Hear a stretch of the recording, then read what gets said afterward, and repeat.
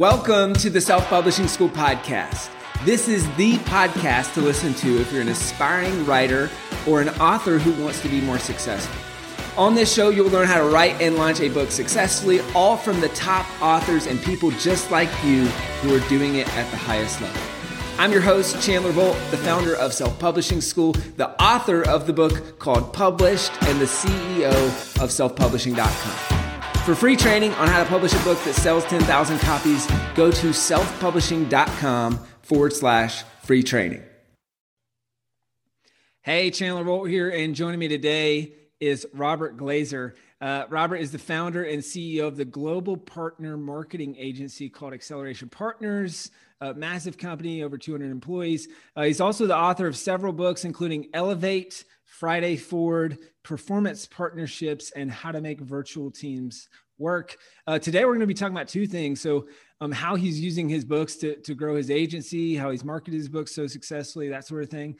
But then also affiliate marketing, AKA partnership marketing, and how you can use it to sell more books. So Robert, great to have you here. Thanks for having me, Chandler. So let's start off, you're running this massive company, you're scaling, you're obviously a busy guy. Why books? Like, why are books such a big part of your business and such a big part of your life? Yeah, I mean, it sort of happened our strategy very early on from a marketing standpoint was to lead in thought leadership and through thought leadership. And I think we had published, some pretty controversial articles for our industry, had sort of taken a stance on things.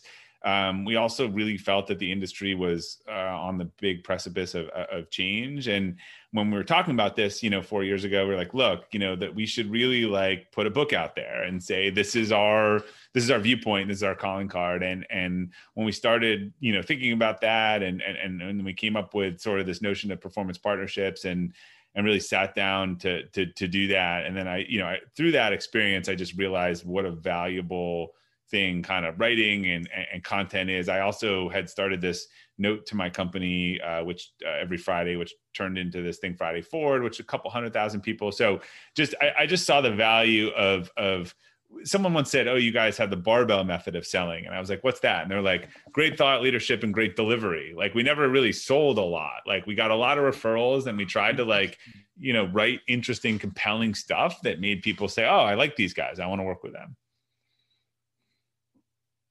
That's awesome. I was writing that down. The barbell method. I love that. So why thought leadership? I mean, I have a hunch just because I know the kind of the agency world a little bit, but why was thought leadership something that was important to you and with these books? And then I'll ask a follow-up question. Yeah, I mean, different purposes. So I think particularly in the affiliate industry, there were a lot of misconceptions. There was a lot of oh, I tried this, scam me otherwise. So our book actually, the first third of our book was here's the sordid history of the industry, and we agree with you. So it was called the sort of, the subtitle focused on the past, present, and future. And so it allowed us to sort of say, yeah, we, rather than having this conversation over and over again, we say, yeah, we agree with you. Here's what went wrong. Here's where we are today. And here's what's exciting in the future. And it just felt like it'd be easier to have a platform that said that for us rather than repeating the same discussion kind of over and over again. That's smart. Right before we started this interview, you were talking about there were different purposes for each book. Yeah. So you got 4 or 5 books now. What was the purpose for each book? How did each one kind of fit into your strategy and for your business? Yeah, I mean, Performance Partnership was a platform book for our business. Frankly, it's great if people buy it, but it's more important that they read it. I don't care if they buy it, I'll sell it to them. We'll give them at a conference, sling it to them. It's a live business card for sort of how we think in our platform. The other books I was really focused on impact and reach. And again, it wasn't necessarily money, because you don't make a lot of money on a book unless you're Malcolm Gladwell or maybe Adam Grant. But when with my audience and global and reach, actually self-publishing was not the right solution, for those. And so I took very different, strategies. The other books, I wanted to sell books because I wanted to get them out there. The performance partnerships, again, I mean, it's become a training book at some companies. Anyone, who wants to learn about our industry, I'm happy to just send that send that book to them. I always feel like it's a, it's a $3 business card. That's how I look at it. And it's a $3 business card that they won't throw away. Yeah. Whereas, obviously it's like you give people a book and they're not going to throw it away. They keep it in their home. They keep it in their office. Every time they see it, they think of you. There was no book in our industry. Wasn't a book about the industry. There are a lot of books like Get Rich Quick on affiliate marketing, but that wasn't for merchants. So the thing that I didn't expect is that there's a lot of publishers and affiliate networks and all that stuff, and there just wasn't an industry book. They all buy it, and it's like mandatory part of their training to get people like ramped up on the industry. So I even hear on LinkedIn from reps and stuff, and they're reaching out and say, hey, we just had to read your book as part of training. And so like that's great that's a training material, at partners out there. Yeah. Hey, you mentioned the different forms of publishing. Did you self-publish all of them? Did you traditionally publish all of them? Was it I self-published the first one, mm-hmm. And then I worked with a publisher on the other two called Sourcebooks, who's smaller. They're kind of right below the big five, and they're very flexible. Actually, they're willing to just test a lot of stuff and do some of the things that self-publishing giving you, like 99-cent ebooks during launch. Like most publishers just won't do that, and it's a huge tool to kind of get that momentum in the first couple of days. So they're a traditional publisher, and they're taking care of the inventory and getting it out there, and I don't have to worry about that stuff. But they are definitely bring a lot of flexibility and are willing to try stuff. The other thing they were willing to do, like we put QR codes in the books, brought people to the website for follow-up stuff. Like that's a lot of stuff that some traditional publishers just won't do. For sure. And what was the thought process behind self-publishing the first one? And what was the thought process behind going with source publishers to publish the other two? Yeah. So what I realized quickly, like with, paperback and Kindle, like audio, pretty easily to just get those like globally distributed.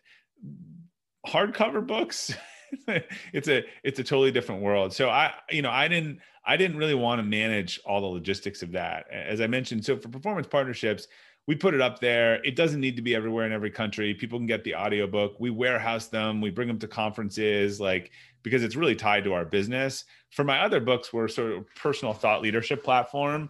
Again, I had a day job. I realized I really didn't want to be in that industry. I was actually kind of shocked when I'm sure 5 years later it's better, but dealing with POs from Amazon and hardcovers and warehouse, I was like, oh my God, this is like 1910, in getting these books around. I'm like, I don't want to be doing this. So I think I think the folks that do self-publishing a little bit, and they're not being misrepresenting, but when they're giving you hey, here's the cost structure of your book, for self-publishing, that's sort of printed, but there's warehousing, there's moving them around. We've had events canceled. It's literally more money to ship the books back than it is to give them away. So when you start, when you start adding all those things up, I actually realized, well, if I want the book and I want to be give it out, one of the things that I just negotiated for was just a really aggressive author rate.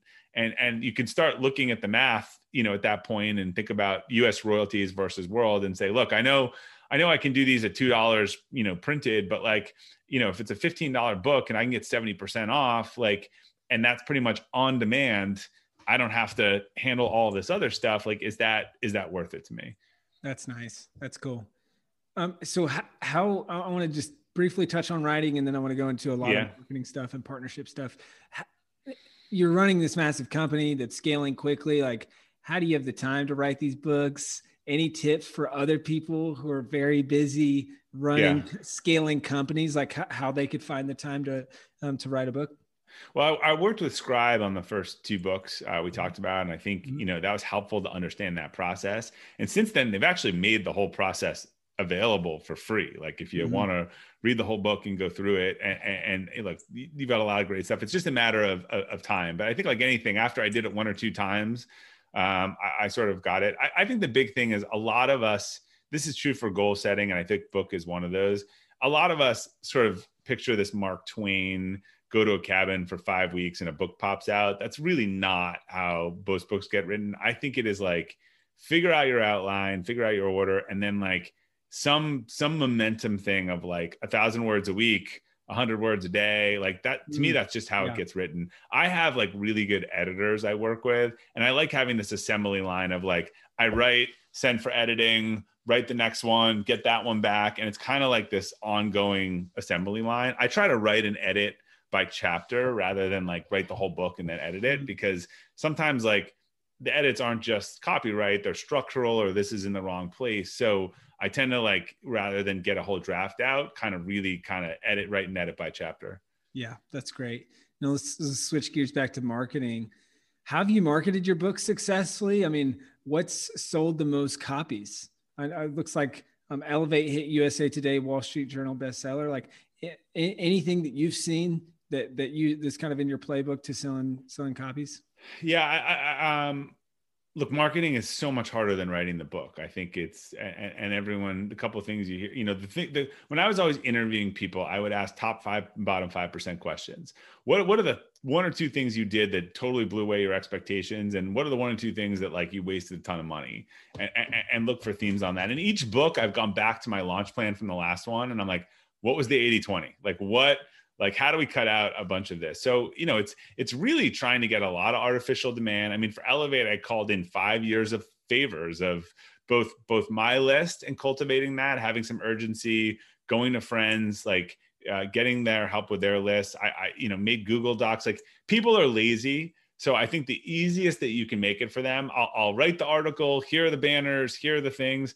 I mean, one of the things I learned from book 1 to book 2, and I've told other authors this, like, don't kind of bother people a lot in advance of when you need them. So like, if you need something on launch week, or you want people to promote on launch week, like telling them 2 weeks before, you're going to ask them next week, telling them the next week, you're going to ask them, like, just go for the urgency. Like, hey, it's launch day. Like, I need your help.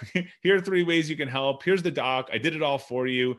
I mean, if you want to secure newsletters and stuff in advance, or podcasts, sure. But I actually think, like, particularly going to your list, you want to go with urgency. Like, and I think urgency is launch week. So my last book, we didn't even really go to the list until it was out.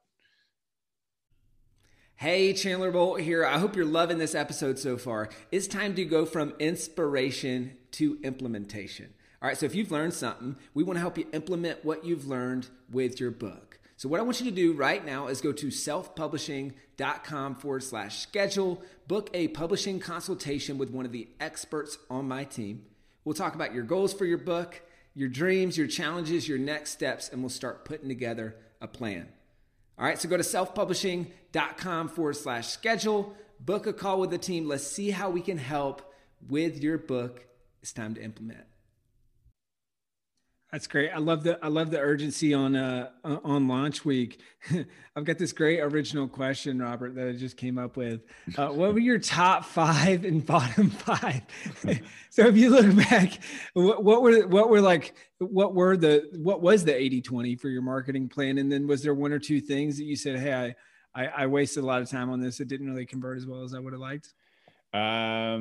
Yeah. So I mean, you've probably heard this, but like, PR is not going to sell books at all.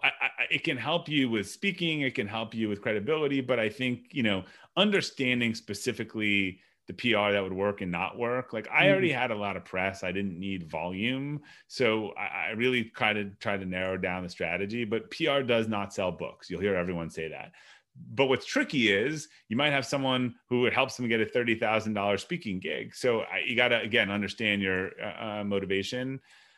I think with a lot of things, it just came down to quantity versus quality of going to the 4 or 5 people that had lists, and getting them to do things. We did something with Blinkist that seemed to work really well. And I've just gotten really religious about podcasts around, asking the tough questions about their audience. And look, everyone comes up with some made up statistic, and I always beat up the PR firms. They're like, Chandler wants you on his show and he has 10,000 listeners. And I'm like, that's not a stat. Like, what is that? How many downloads per episode? If you're going to do podcasts, you want to make sure that people are on the other end. And I think a lot of the podcast hosts aren't very honest, or I would say kind of intentionally vague about their about their audience. So you can see the spike. So I just got a lot more specific around, is it either a dead on demographic?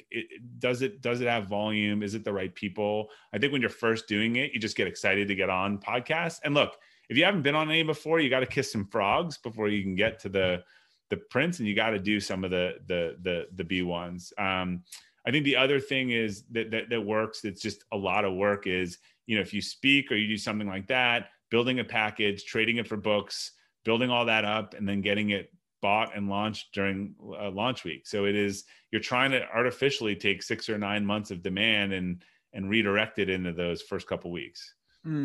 Got it. Those are great tips across the board. You mentioned the thing with Blinkist that worked well. What was that? It was like a Blinkist minute where they did kind of a thing on new books, or kind of like a couple minute thing. They sort of had a new book launch thing. So that was pretty effective. But it was even like from my second to third book, we went back and looked at, which newsletters moved the needle, which podcasts moved the needle. Like I asked 10 people to do the same thing and 2 had success with it. So it was just really going back and evaluating what worked. The other thing that I just don't think works is, and I've heard it, is, even like paid Amazon and paid, so like you can't measure any of these things. You can't get conversion data. So it's really hard. What does work is these news, if you have a discounted book, there are newsletters you can sign up for that email a bunch of people about discounted books. You can try to do those all on the same day.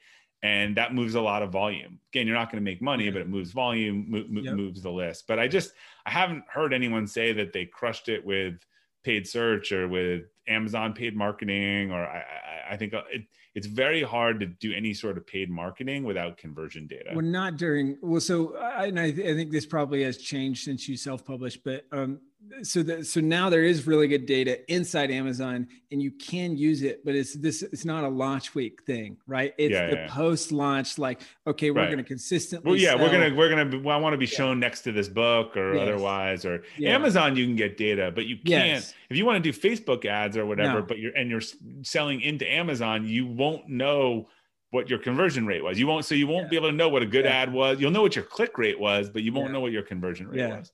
100%, which I think is a huge flaw. And the upside to Amazon is that you actually have those conversion tracking data. Yeah. The downside is you stay on the Amazon advertising platform, right? Exactly. Yeah. If it's strictly, so the downside is that you don't own the lead. The upside is that you do have the conversion data. And then probably the other downside is it's just tougher to scale. Yeah, because there's less inventory than say running through Facebook or elsewhere. The other practice that's really helped in the long run, which is super simple, admin. I took this from Michael Bungay Steiner, who wrote the Coaching Habit. He's got a great article on how he self-published almost 1 million copies now, and he was like, "Here's my playbook." But researching writers who had written reviews about similar books, reaching out, offering them a copy of the book, following up. Like the hit rate's pretty high, like 20 to 30% of just getting books out to authors. So I think it's this, running your own lookalike audiences. Like what other podcasts have people been on? What other books are they running? Like get them a list. Someone just told me today, she asked for all of the podcast outreach all the press outreach where the PR firm had not heard back. She gave it to her EA, told them to follow up with a direct tweet, offering a copy of the book, and saw 50% conversion ratio on that on that list. So I mean, some of it's just follow up, but not follow up like, did you get the thing from last week? Like that's like, I mean, you get all these, like it's a form letter, then it's a form letter of the form letter, then it's like even if it's a template to be personalized, like spend 5 minutes on, I saw you wrote a review on this book or this episode of the podcast, just because, I mean, you've been on the inbound side of these. There's so much formulaic crap that it actually doesn't take that much to rise above it. Like if you send me a request to be on my podcast and it actually has one font color and size, like you're already ahead of the game. Like most of them look like they were cut and paste, like without any. I've gotten that. So-and-so Rich would love to be on insert podcast name here. I'm like, awesome job there. I hope that's working for you times 1,000. Yeah. One thing I do that I think not a lot of people talk about is LinkedIn request with a message. And just talk about a blue ocean. Most people have or well, at this level, a lot of people have executive assistants filtering their email, but they don't have people filtering their LinkedIn. Right. Yeah. And so it's just like that small thing it rises above the noise in a lot of cases. And I can get, big podcast guests, things like that. I was just like, hey, yeah. I need 45 minutes. I'll make it super easy. I'll schedule around your calendar, like all that stuff. And right. It works. And just make it personal. Yes. Again, the subject of my Friday Forward this week is called Scaling Lazy. And it's like taking a crappy process and scaling it, doesn't just produces crappy result. You don't get incremental benefit of doing something really bad at a high velocity. Yeah. So I want to backtrack a little bit, and then I want to, jump to some affiliate marketing stuff. So you mentioned going back and seeing what was effective from previous launches. How do you, speaking of the kind of the tracking conversation that we were talking about, how do you track that? Or how do you, it's a little qualitative and quantitative. So for example, let's say you're on a podcast. There's some podcasts that expect you to be on the podcast, tell them what they want you to talk about, and then do all of the marketing. I'm like, well, wait, why do I want to be on your podcast? I think you can see, like, there was one or two we were on, man, they did weeks of marketing of it, like 20 different, creatives, video messages. Like, you almost can just afterwards, you would almost have a spreadsheet and say, all right, how was the actual process of getting on it? But then just to remind yourself, like, did you see that marketing on social after they doing stuff where they were like hoping that you were going to market it to your base? So it's and did you see, when did, look, someone should do an Amazon sort of podcast, I was saying, integration to like your podcast stats thing of like, can I, sometimes you didn't notice it. I'm like, oh, like, cause you record months in advance, right? Books spiked this week. This podcast released. Like, I don't have perfect data, but like, that's pretty good correlation. So right. If you have your whole spreadsheet of the ones you've been on, I would put some stuff on the right, which is months later. Like, did we see a sales uptick? Did they market it? Like, was it, and try to, take a look at that. If you're sending people newsletters, to affiliate marketing, try using a tracking link or set up something if you can do that. And then you can at least have a sense of like which ones had volume. Nice. That's great. I'm switching gears a little bit. So obviously, Acceleration Partners, you guys are, one of, if not the world's leading partner marketing agency or affiliate marketing agency. So for starters, just let's pretend I have no clue what this is. Yeah. Like, what is affiliate and partnership marketing? Partner marketing, which is sort of known as affiliate, but it's become more expansive, is a really simple thing. Instead of playing for a click or an impression, or a sponsor, you are paying for an outcome. So the publisher is taking some risk, and they're either, you track it through and they get paid for a sale, or they get paid for a lead or something like that is conversion based. So you're building a digital business development program with lots of partners, but it's eat what you kill. So it's a great model for anyone selling anything, because you pay for the marketing after you get the sale. And I think Amazon's got one of the biggest affiliate programs in the world. If you were talking about this before the show, but if you host a podcast and you have a guest on and you link to their book, you should do it through Amazon's affiliate program. And then not only do you get X percent of the book, but if they buy anything else from Amazon during that session, you get a percentage of it. So it's really just a form of digital business development. And we help large brands set up programs that have partner programs that have hundreds or thousands or tens of thousands of partners doing this on a regular basis. It's basically enabled by technology that does all this tracking and handles all the payouts and stuff that would have otherwise been in spreadsheets. Before I could say, hey, Chandler, like, tell people to do this and I'll give you a code. And then once a month, I'll go in and pull the codes, and then I'll send you a spreadsheet, and then you send me an invoice, and then I send you a check. All of that happens like in real time, payment tracking, all of that stuff through a software or a network. Yeah, got it. And so can you walk us through, like, how did you, or have you used affiliates and partnerships to promote your books? And then how can authors do, kind of use partnerships and affiliates to sell more books?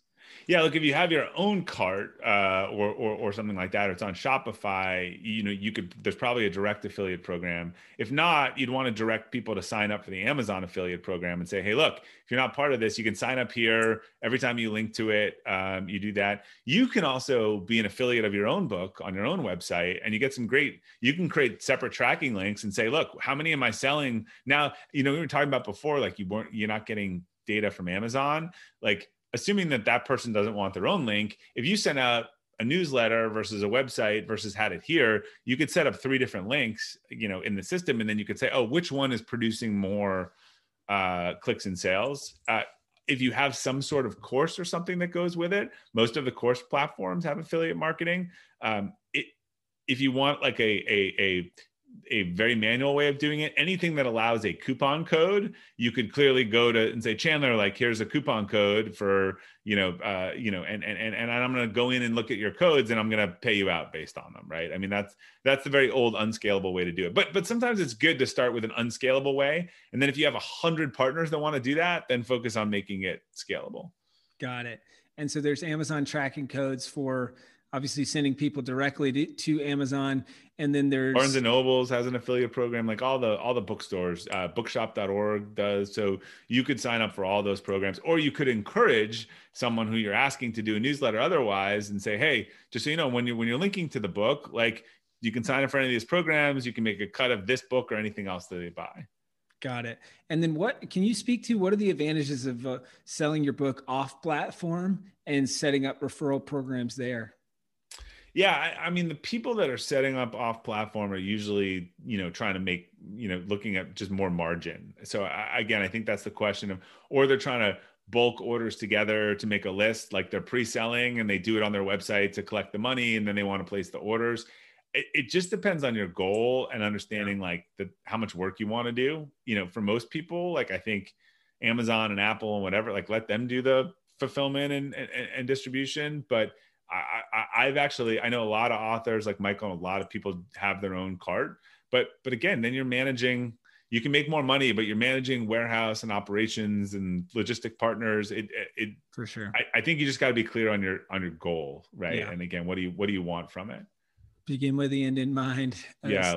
Always quote that phrase. Like, to me, I mean, I keep the performance partnership. It's 99 cents up on Kindle now, like just to get maximum exposure. I get it, it's more important to me that people buy and they read the book than they buy it for 99 cents versus $4.99.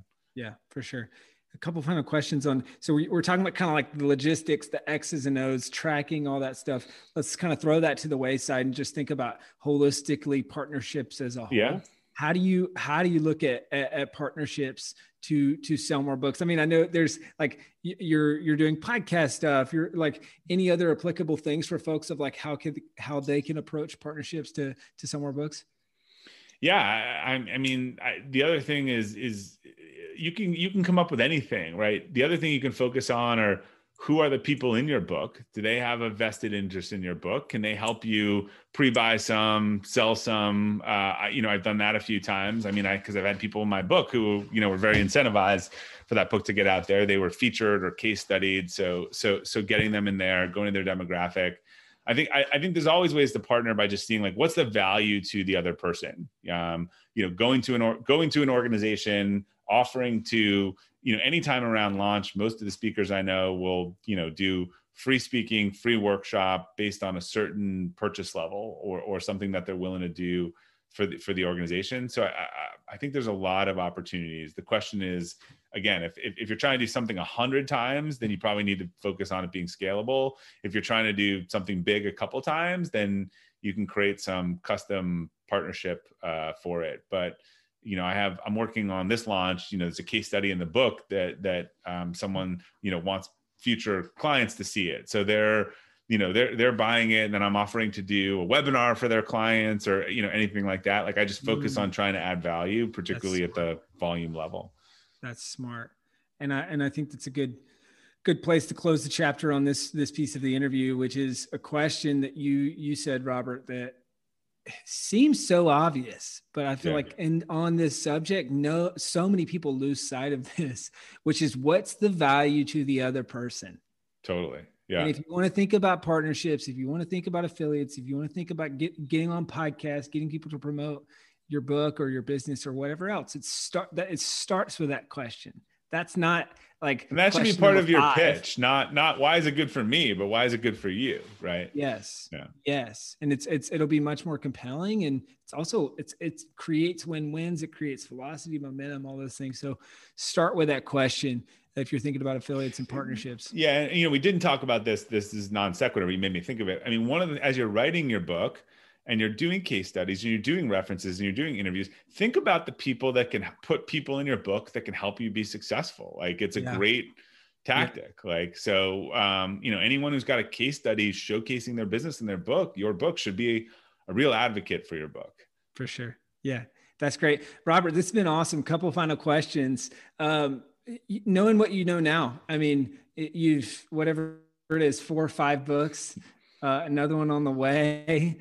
What would be your advice to Robert from, 5 books ago and how many ever years ago and all the other Roberts that are kind of out there thinking about writing a book? Don't write so many books might have been, but seriously, there's been reasons and timing, but I do think Hal Elrod has really shown this. I think sometimes we over focus on the launch and think we're done. He took him 2 years for that book to be successful. So I have to remember sometimes, even though there's a new one coming out, like Elevate's still going, it's not even 2 years old. It's going really well as a franchise. So I think it's just, play the long game. A bad book and good momentum will fade quickly. A good book without momentum will take some while. So I get trying to nail those first couple weeks, but it has a life beyond that. If you're writing an evergreen book, I think it's important not to just get caught up in the shiny new thing. Yes, I could not agree more. And I call this the Toyota Camry approach versus the sports car launch. It's like most people take the sports car launch approach, all this fuel energy on week one, but create something that's going to last long-term. And even on that note, Robert, it's funny. I was just working on this. Is my book published? And I cut a corner in it.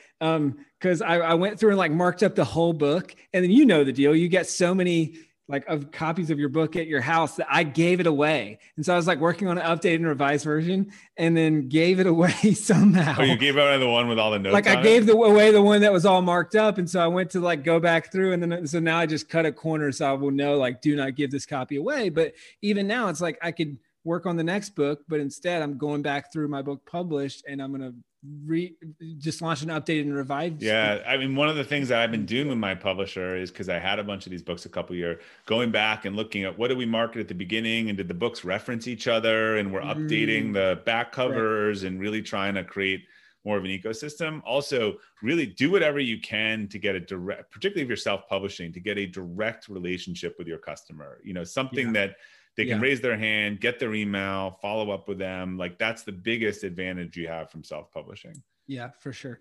Robert, this has been great, man. Where can people go to find out more about you, your books, and about Acceleration Partners? Yeah. So all of my stuff is now integrated at robertglazer, glazer.com. You got the books, podcast, course, Friday Forward, everything on there. Acceleration Partners, probably easier to Google it than try to spell it. If you Google Acceleration Partners, you'll find us. And we have a ton of free, great resources on there. You can even download, I think, the first couple of chapters of Performance Partnerships if you just want to understand more about affiliate marketing and how it can help your business. Awesome. Robert, thank you so much, man. This has been awesome. Chandler, thank you. Thank you so much for watching or listening to this episode of the Self-Publishing School podcast. I know there's so many places that you can be spending your time. There's other podcasts that you could be listening to, YouTube channels that you could be watching. So thank you so much. It means the world. Now, I want you to do 3 things right now if you found this episode helpful. All right, number 1, I don't know if you know this, but we've got a YouTube channel. It's a companion channel to this podcast. All the video versions of the episode are on the YouTube channel. So number 1, subscribe to the YouTube channel. Number 2, if you're listening to this podcast wherever, whether this is Spotify, Apple Podcasts, number 2, I want you to subscribe to this podcast right now so you don't miss a future episode.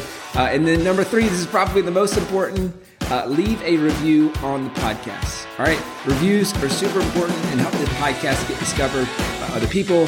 So number 3, leave a review on the podcast. Thank you so much. I'll see you in the next episode. If you're on the fence about scheduling a publishing consultation call with my team, maybe you're not quite ready for that, I've got some free training that I think will be really helpful for you. All right, all you have to do is go to register to sign up. Go to selfpublishing.com/free training. When you do, you're also going to get a free digital copy of my new book, Published. And on that training, you're going to learn the next steps of how to implement with your book. So how to write, how to publish, how to launch successfully. So go to register right now at selfpublishing.com/free training. I'll see you there.